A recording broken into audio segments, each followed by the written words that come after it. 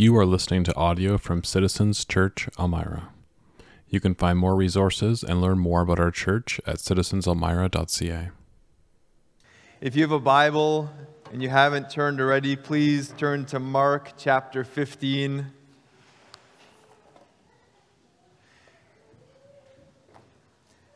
I just said hi to Dustin. He's been gone for, 6 weeks or something, and he asked, "Are we still in Mark?" And I said, "Yeah, we're still in Mark. We're still going this week and next week, and then we wrap it all up." So we're getting close to the end. Over the last few weeks, we have been looking at the suffering and leading up to the death of Jesus. And we've been thinking a few weeks ago about our own suffering and how it relates to Christ and what he went through. And then last week we thought specifically about Jesus going through the suffering leading up to the cross. And this morning we come to his death. And we've been seeing throughout the gospel that Israel was unaware of what God was doing. They were not in line with what God was working on and the things that God was putting into place. And, I don't know if you remember this, maybe from the teenager perspective, or maybe as a parent when you tell your kids, "Hey, it's Saturday, go clean your bedroom." And then you walk by the bedroom and you're like, nothing has happened. You feel like there's zero progress that's gone on. And maybe the teenagers are like, "No, there has been progress." But that's kind of like what the children of Israel were. The nation of Israel was at a loss. They were like, nothing is happening here. And God is not a teenager, not doing anything. God was actually working. He was preparing things. And there was definitely this period of silence of hundreds of years between the prophets of the Old Testament and what God is doing in the New Testament. But then when John the Baptist comes, remember we talked about this a year ago, he comes on the scene and he has one specific purpose. He's preparing the way for Jesus to come.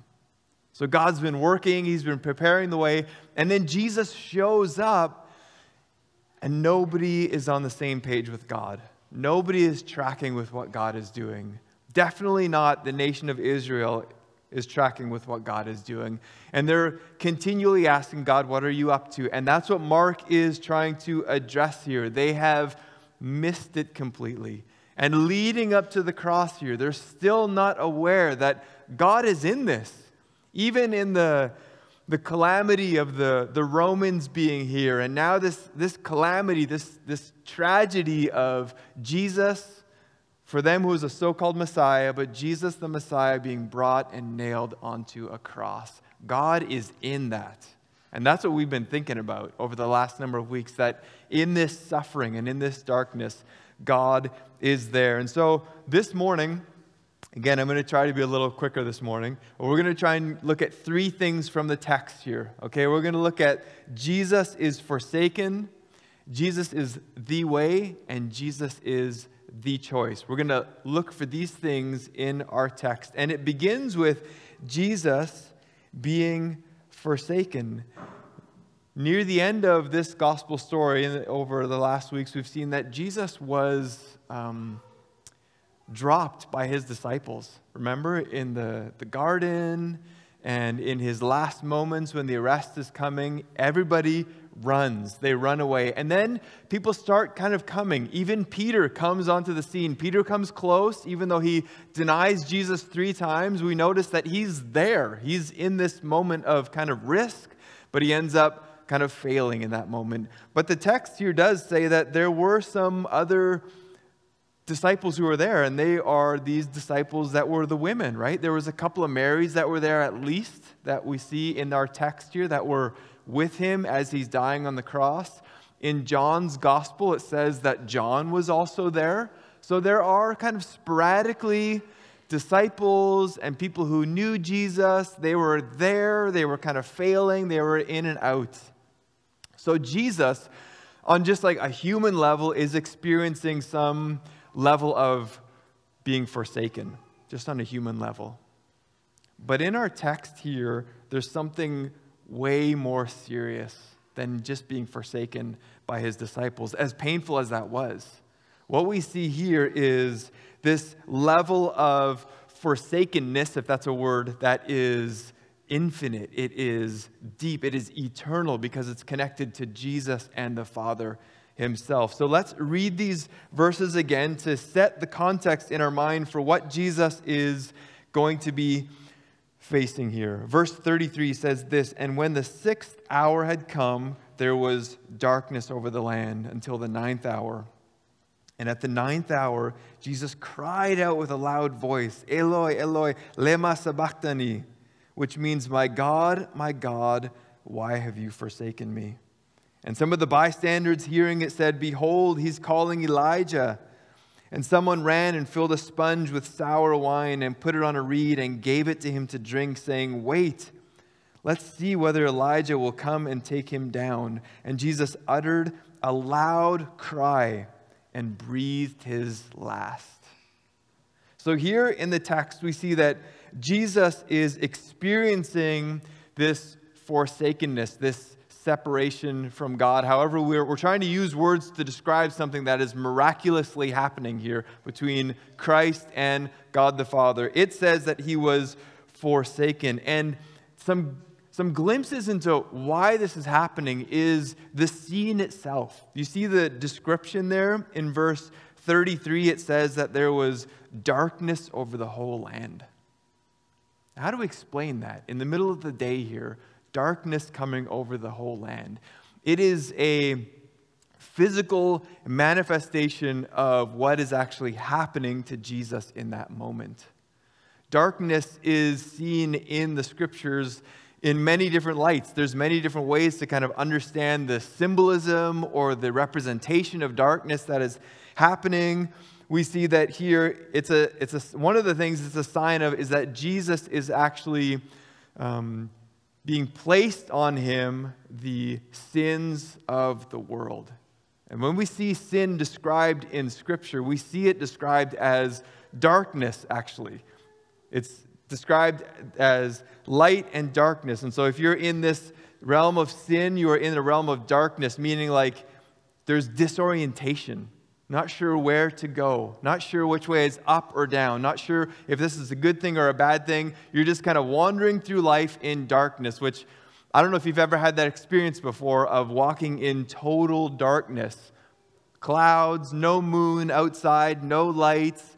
You're just like, I hope I'm not stepping on something that's living. You know, that's all you're hoping for. You're just walking around. You're not sure what's going on. That's what Scripture describes this life of darkness, of sin, when it envelops you, when it kind of takes over your life. It's a way of walking in darkness. But darkness is also a sign of judgment, which is happening here on the cross. When sin is being dealt with, there is judgment that is coming down, and it's coming down in this picture of darkness over Jerusalem and over the land. Another time that maybe you can remember from the Old Testament where judgment is coming down and darkness is associated with it is in Exodus. When the children of Israel are trying to be released and God is saying, let my people go, let them go. And it's one thing after another, right? The frogs, the blood, all these things. And one of them is darkness comes over the land, like total darkness. This sign of judgment to the Egyptians. And it says in Exodus, it puts it in this language, it says, this is what God says, it's going to be a darkness to be felt. Have you ever had that kind of darkness where you can almost feel it? That's the kind of judgment that came down in Egypt, and that's what's coming down here at the cross. Darkness, judgment related to the sin that God is dealing with, and directly related to Jesus being placed on the cross. So why did Jesus have to face that? We started talking about that last week, that Jesus put on himself the very sins of the world. Romans says that the conclusion of the sin that we have in our lives, the brokenness in our lives, the conclusion is that the wages of sin is death.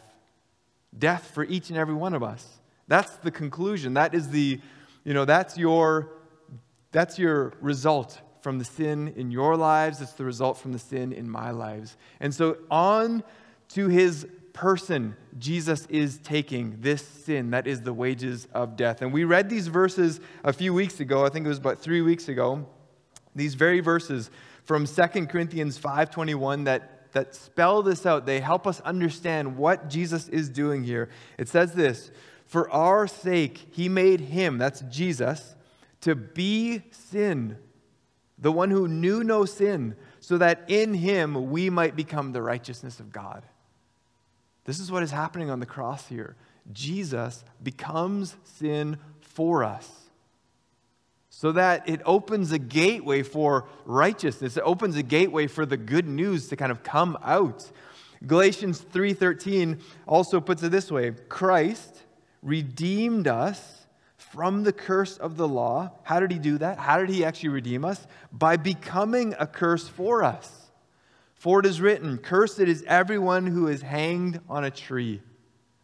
So Paul in Galatians, trying to clarify for those early believers, what is it that Jesus did on the cross? Well, he became a curse, something that would incur the judgment of God. This is what Jesus took on himself. And so as we look at this scene, we see that Jesus is experiencing a level of being forsaken that is eternal, that is like vast, because it encompasses all of us, all of humanity. So he takes on the very darkness, the very weight of sin, and he is crushed by God, as it says in Isaiah 53. Listen to these verses where Isaiah describes what is called the suffering servant. It says this, "Surely he has borne our griefs and carried our sorrows. Yet we esteemed him stricken, smitten by God, and afflicted. But he was pierced for our transgressions. He was crushed for our iniquities." This is what's happening on the cross here with Jesus. He is being crushed. And Jesus calling out, what we just read there, calling out, my God, is quoting Psalm 22, verses 1 and 2, where it says, my God, why have you forsaken me? Why are you so far from saving me from the words of my groaning? Oh my God, I cry out by day, but you do not answer, and by night, but I find no rest. Jesus is drawing from that psalm, saying, that psalm that David actually wrote, it's actually about me. It's about this moment on the cross, where the sins of the world, the sins that have broken this world, are put on Christ. And so this is no ordinary forsaking. This is not just the forsaking between people. This is not just the forsaking between even people that he loves, like the disciples. This is something that is far greater. It is, like I said, it's hard for us to understand because it's on a Trinitarian level. Like, I don't know how to actually explain this because God the Father, Jesus Christ, the Holy Spirit are the Trinity. Yet in this moment, there is somehow some sort of brokenness between that Trinity that is happening for the sake of our sin. And the level of eternal love that has existed was put off because of what Christ is actually putting on himself. Tim Keller, in his book on the Gospel of Mark, gives an example like this. He says, if after a service on Sunday morning, one of the members of my church comes to me and says, I never want to see you or talk to you again. He says, I will feel pretty bad, and so would I. So please don't say that to me. But then he says, but if today my wife comes to me and says, I never want to see you or talk to you again, that's a lot worse. He goes on to say, the longer the love, the deeper the love, the greater the torment of its loss. This love was infinitely long, absolutely perfect, and Jesus was losing it. Jesus was cut out of the dance. This great Trinitarian dance that has existed for eternity in perfect harmony and love is somehow put off in this moment where Jesus is forsaken by the Father, and he is putting on himself the judgment and the sin of all of humanity. And in that moment, when the dance is broken, Jesus yells out, Eloi, Eloi, lama sabachthani, my God, why have you forsaken me? Because of our sin, he was abandoned. Because of our brokenness, he was broken. Jesus was forsaken. But in that moment, when Jesus dies on the cross, it says here that in verse 37, that Jesus uttered a loud cry and breathed his last. So we talked about this last week, that Jesus gave his life. Nobody took his life from him. He gave it. And in that moment when he died, something amazing actually happened. Something new was beginning. Jesus was ushering in a new way to connect with God. And it's captured in this moment here in verse 38. Verse 38 says this, and when 37, he utters his last cry, and 38 says, and the curtain of the temple was torn in two from top to bottom. From top to bottom. This curtain, which is said to be a robust, thick curtain, okay? It's not just like a little sheer thing. This is a robust curtain, was torn in two. Now, we don't have a temple that we can go to and look at and see, but there's a lot of drawings. I'm sure many of you have seen them. There's great descriptions in the Old Testament and in historical writings about what the temple looked like. But the Old Testament described this building where God would reside, where God would come to. And there would be a separation, a place where regular people could not go into because it had the presence of God. And if you would go near to the presence of God in an unworthy way, that would be the end of you. And so this place was called the Holy of Holies. And someone would be able to come in. It was the high priest, and he would only be able to go in once a year, the Day of Atonement, where atonement was made for the high priest, for his own sins, then for the people around him, and for the nation itself. And he would enter into that space, that Holy of Holies, that was only set aside for God's presence to be, but for one time a year. And now into that space, this curtain is torn in two, opening a new kind of relationship with God. Something that the people probably didn't even have a mental place for, but they had definitely never experienced before. Something that was out of range, inaccessible, was now torn open and made accessible. Hebrews describes it this way. In Hebrews chapter 10, when the legal system and the temple system was kind of put out, it says this in Hebrews chapter 10, verse 19. It says, therefore, brothers and sisters, since we have confidence to enter the holy places by the blood of Jesus. That's language that people didn't understand. Confidence, like to just walk in. By the new and living way that he opened for us through the curtain, that is through his flesh. And since we have a great high priest over the house of God, let us draw near with a true heart in full assurance of faith, with our hearts sprinkled clean from an evil conscience and our bodies washed with pure water. Here in this book of Hebrews, the author is using temple language, sprinkling of the blood, this imagery that they would have done to purify this place for the high priest, only the high priest to enter in as a representative for the nation. Now he's saying, here's what Jesus has done. Through the cross, through his death, something new has started. A new way to relate to God.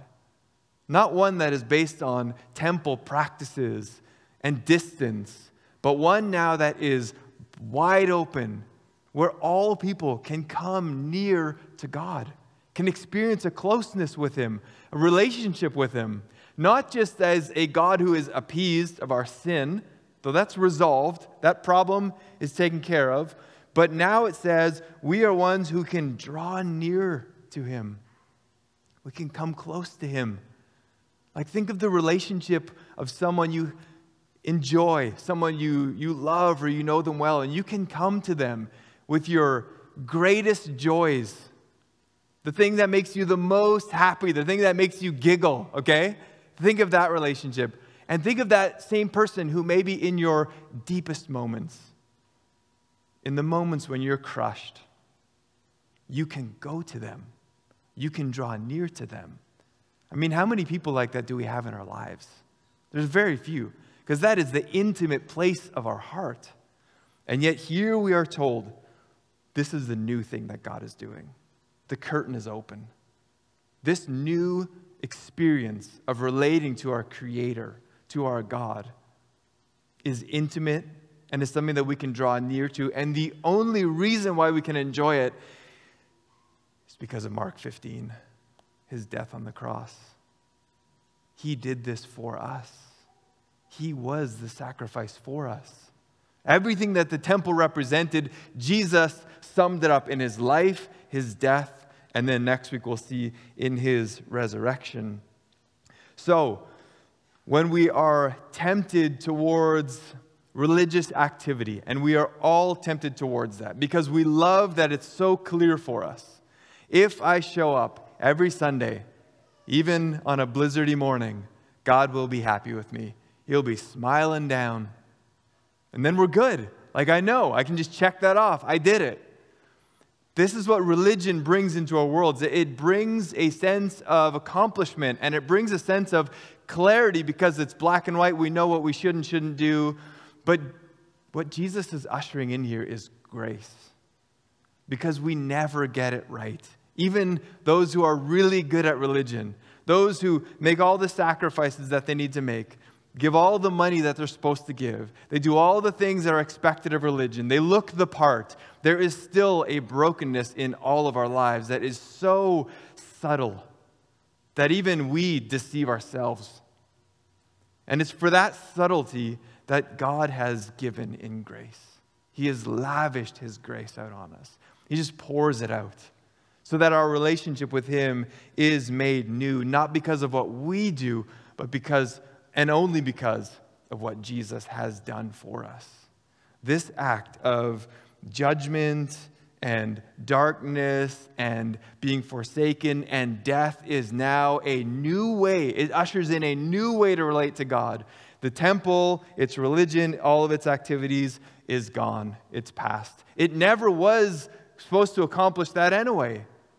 All it was doing was pointing people to their need for God to save them. And now the pointing is over because Jesus is the culmination of that. So Jesus is forsaken. Jesus is the only way, no matter what religion, no matter what form it is, Jesus is the only way to be in right relationship with God. And then lastly, Jesus is the choice. What do I mean by that? Well, we are inundated every day with a lot of choices, and we are influenced by all kinds of people. They talk to us. Usually it's through earbuds, okay? Like even me, this summer I was running and I used the Nike Run app, and it's talking to me as I'm running. It's trying to encourage me, trying to keep me going. And it's like, I don't believe it because usually it's lying to me. It'll be like, you're smiling. This is so great. Keep smiling and keep running. And, you're going strong. Keep going. And I'll be like, I'm walking and I'm not really smiling at all. And you can keep telling me that, but that is not the reality of what I'm experiencing, okay? But it keeps telling me, it keeps talking to me, you're doing great, you're doing great. And that's what it's like often in this world. Like we have earbuds or voices. And the whole point of Mark's gospel, the whole gospel, is a recorded narrative that would be read out among God's people so that they would have, Lord willing, a stronger influence than the voices around them. That the Roman world that they were living in, that had all kinds of messages about gods and deities, that they would see with clarity that this Jesus is like no other. And that's what Mark is trying to do. That's why we've been slowly going through it. We want to hear collectively and individually this resounding song, this resounding message, this resounding scripture of Jesus alone. And the question that Mark wants us to ponder in this gospel is, what will you do with Jesus? What will you do with this Jesus? And the answer to it is a number of different things, but the one thing is that you have to respond to Jesus because of his resurrection. We're going to talk about that next week, okay? So we're not going to talk about the resurrection this week. We're going to talk about it next week. But you have to deal with Jesus because of these claims of the resurrection. But secondly, you have to deal with Jesus because of the witnesses, the people who saw what was going on, who gave testimony, whose names are recorded here, real live people who had an experience and who saw it. Just yesterday, I was watching a documentary about Die Mannschaft, the German soccer team, okay? I was gearing up for World Cup. It starts today, so I was getting in the mental space of World Cup. I watched a documentary about the German football team when they won the World Cup in 2014. And if you are familiar with soccer at all, you'll know that that year they destroyed Brazil by beating them 7-1. It's just like unheard of. Back to their city in Brazil. They had this on the documentary. The coach got up on the PA and he said, "Today is the day that all Germans will remember." You can see a German saying that, right? Today is the day that all the Germans will remember. And he said, in 20 years, in 30 years, in 50 years, your great-grandchildren will ask you, "You were there when the Germans beat the Brazilians 7-1? Can you feel like the energy in the airplane? Okay. He said, you will be able to tell them you were witnesses to this event that nobody would believe ever happened. Witnesses are important. People who were there, people who experienced this thing, who saw this thing that maybe was like unbelievable, that if you wrote it down, nobody would believe that it would ever happen. But you could say, we were there. We saw this. And so in the text here, within moments of Jesus dying, there are witnesses who are recorded for us to look at and to see. And this new thing that Jesus is actually starting through his death on the cross, it actually bears little buds of fruit already. So let's just quickly look at these three groups of people or individuals who we see were there and were changed by this. The first is the group of women that were there, the Marys. Verses 40 and 41 say this, "And there were also women looking on from a distance, among whom were Mary Magdalene and Mary the mother of James the younger and of Joseph and Salome." Listen, the point of them putting these names in here is very specific. It is very pertinent to what's going on here. It is to say, these people were there. And their children, Salome, Joseph, are people that you can go and talk to. Because these women, we know them from the narrative that they were probably healed by Jesus. Mary Magdalene was for sure. They were healed by Jesus. They believed in him. When he was teaching, they followed him. We find out in other texts that they probably funded some of his ministry. They were there. They believed in Jesus. And now Mark is saying they're still there when the going gets tough. When Jesus is hanging on the cross, when he is dead before them, they are there. They are present. They're still holding on to Jesus, even in this moment of suffering. They're still trusting in him, that somehow he is going to work this out, that he is the Messiah. And Mark is saying, if you want to talk to them, or if you want to talk to their boys, here's their names. They can tell you they were witnesses. They saw this. Then the next one, in verse 42, is Joseph of Arimathea. It says this, "And when evening had come, since it was the day of preparation, that is the day before the Sabbath, Joseph of Arimathea, a respected member of the council, who was also himself looking for the kingdom of God, took courage and went to Pilate and asked for the body of Jesus." So here's Joseph. Most likely this council that Mark is referring to is the Sanhedrin, that mix of different religious leaders. And Joseph is actually a part of that. He's a part of the religious establishment. But it says that he was looking. He was looking for the kingdom.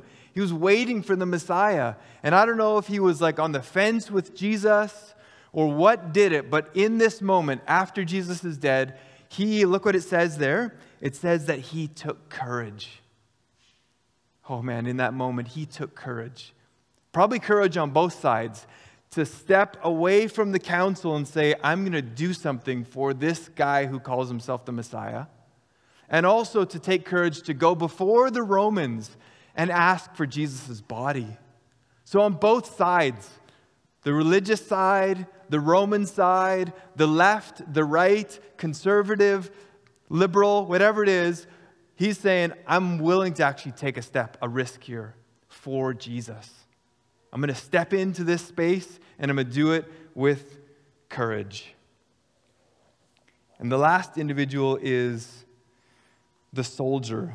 Going up to verse 39, it says this, and when the centurion who stood facing him saw that in this way he breathed his last, he said this, truly this man was the Son of God. Truly this man was the Son of God. You know, Mark has been recording this whole gospel with little tidbits of, what are you going to make of Jesus?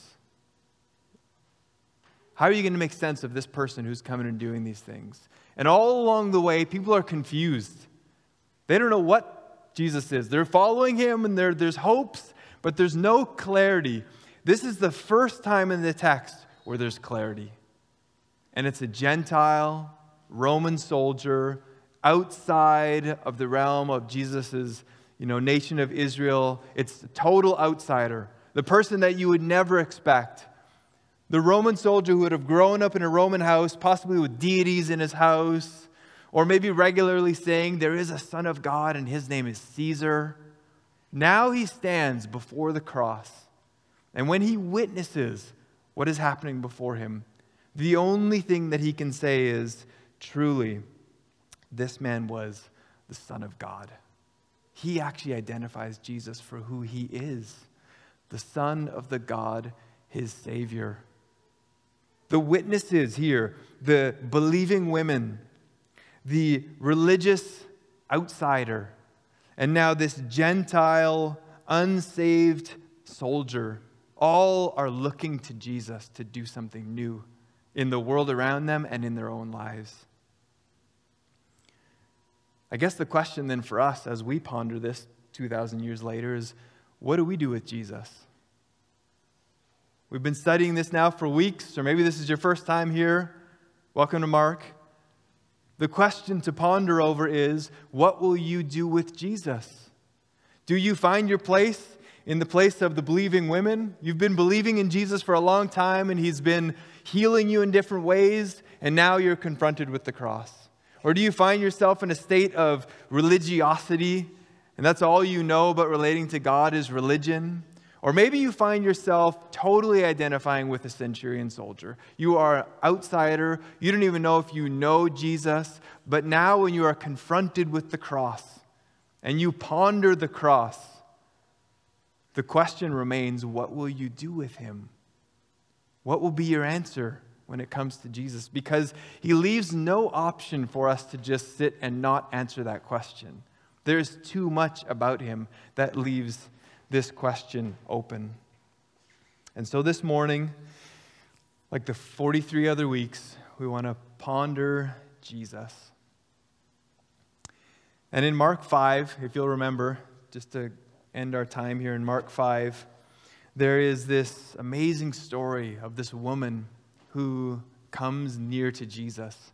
And she's been suffering from bleeding, it says in the text, for 12 years, unresolved medical issue. And in the story, it says that she's just going to try, just one time. She's going to not do it in a fancy way. She's going to actually sneak up behind Jesus and just touch his cloak. And just maybe, something will happen. A miracle will happen. Healing will happen. And so she does that. She kind of sneaks up. There's a whole big crowd around Jesus. She sneaks up, and I don't know how it looked, but she just kind of reaches through and touches his garment. And she is healed in that moment. But Jesus knows. Jesus knows something has happened, and he makes a bit of a fuss. He's like, no, who did this? Who touched me? She finally comes forward. Her story is public. She is outed in a sense. And what does Jesus say to her? Listen to these words. And think about it in your own life. The things that you're facing, the things that you struggle with. the way that you come to God, either thinking you have it all put together or in your brokenness and weakness, coming to Him. What do you think is the disposition of Christ when you come to Him in the position that you're imagining or the position that you're feeling? What is His disposition towards us? Get it together, man. Do the right stuff. This is what He says to the woman. He says, "Daughter, your faith has healed you. Go in peace and be freed from your suffering." Be freed. God will not take away everything that we are suffering with, but what He has promised to do is free us from our greatest problem, the greatest issue that faces each and every one of us, and that is the sin that continually butts up against our lives. He says, "I've resolved that issue, but what I'm doing now is actually giving you freedom, the grace of God to go into any suffering that you live through and to have me present with you, curtain open, new relationship, new life." Let's pray. Lord, we thank you for this powerful passage of Jesus dying on the cross for us. Thank you for the grace that we can experience. And God, I pray that this morning we would just have seared into our minds the grace that we can enjoy in Jesus because of the work of the cross. And Lord, where there is a misunderstanding, where there's lack of clarity, where there's just unbelief, I pray that your Spirit would settle those things in and that Jesus would leave an imprint on our lives.